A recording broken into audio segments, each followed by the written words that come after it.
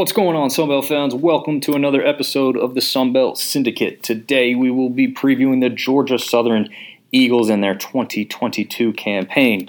Over the last 3 seasons, they've had records of 7-6 in 2019, 8-5 in 2020, and 3-9 in 2021.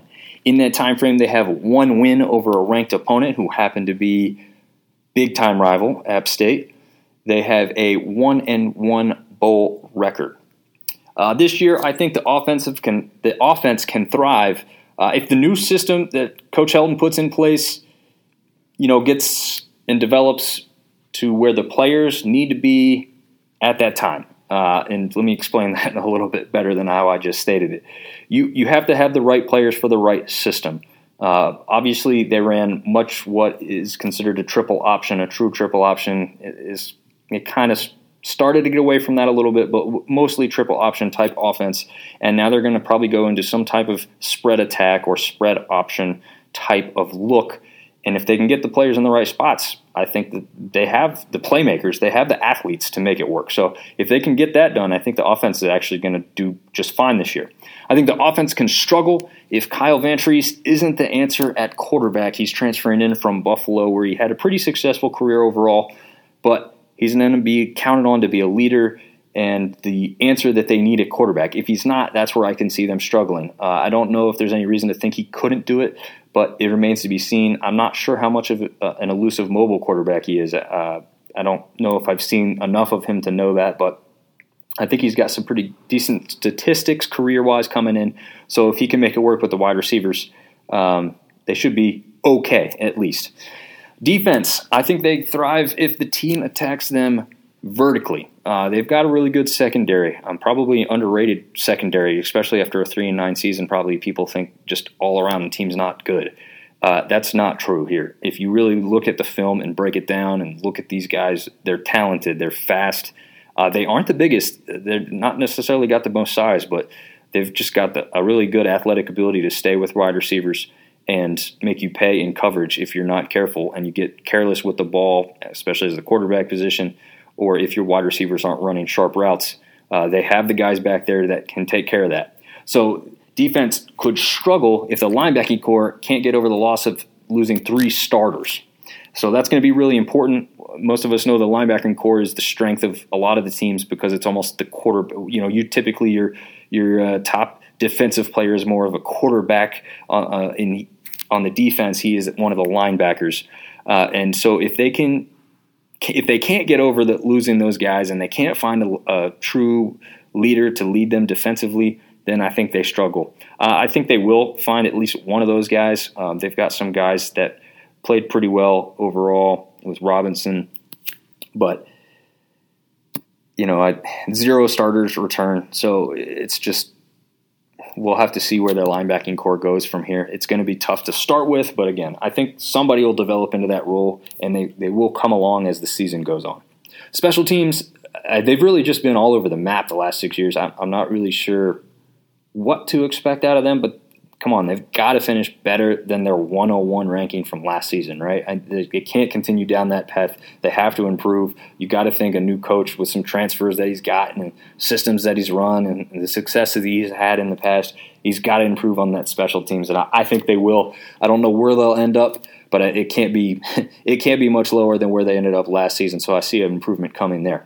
So jumping into the schedule, they host Morgan State to start off with, and even after a 3-9 season, to me, it doesn't matter. They're gonna have their way with Morgan State and take that one pretty easily. Then they travel on the road to Nebraska, and that's not an easy trip, even though Nebraska hasn't been great lately either. I feel that Nebraska will probably just be favored in that one, mainly because they're at home, and Georgia Southern's got to travel such a ways to get to them. Georgia Southern hasn't necessarily traveled the best. They've had some close games in some of these P5 games. They've traveled far too, but this one seems a little bit further, and I don't know. Nebraska, corn-fed, those guys are huge. I don't know if they can beat them with the speed. Maybe they've got a chance, but I'm chalking it up as an L for now.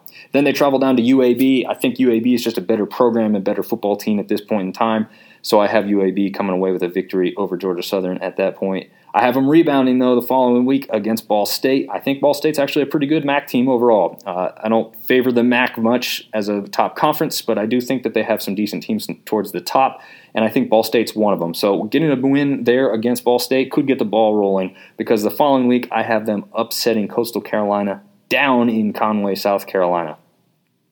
I just think that these two teams match up well, and Southern's given Coastal a run for their money and beaten them over the past few years a couple times.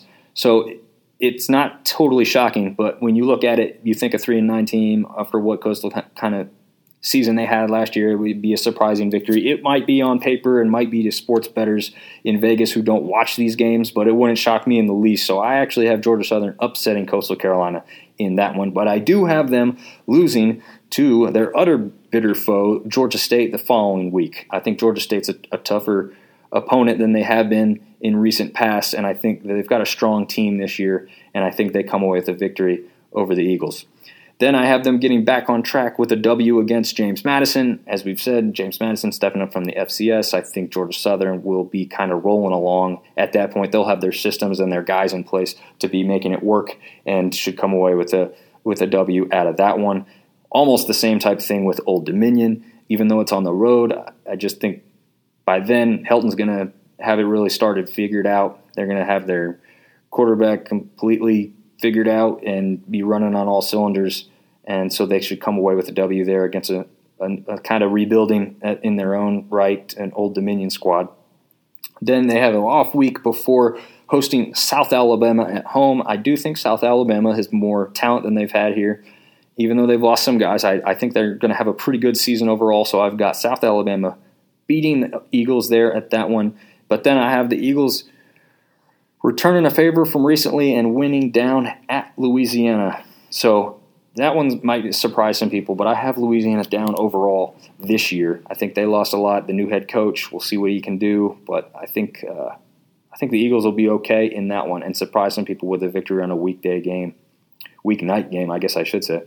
But I do have them struggling right towards the stretch, as even if they get through Louisiana, I don't see them getting through the rest of the schedule, because that includes hosting Marshall and then Appalachian State to end the season. As previously mentioned, anything can happen in those App State matchups, but I think by then Marshall and App State might be running on all cylinders too, so I do expect them to lose those last two, which would bring their overall regular season record to a very respectable 6-6. I think even some Georgia Southern fans, if they're being honest with themselves, would probably be really thrilled with that. Should get them to a bowl game, especially with the possible win over Coastal Carolina. At least as far as I'm looking at it, that would be a good marked win, even though they only have 6 of them. Again, that gets you into the bowl conversation. So thanks for listening, and we'll see you on the next one.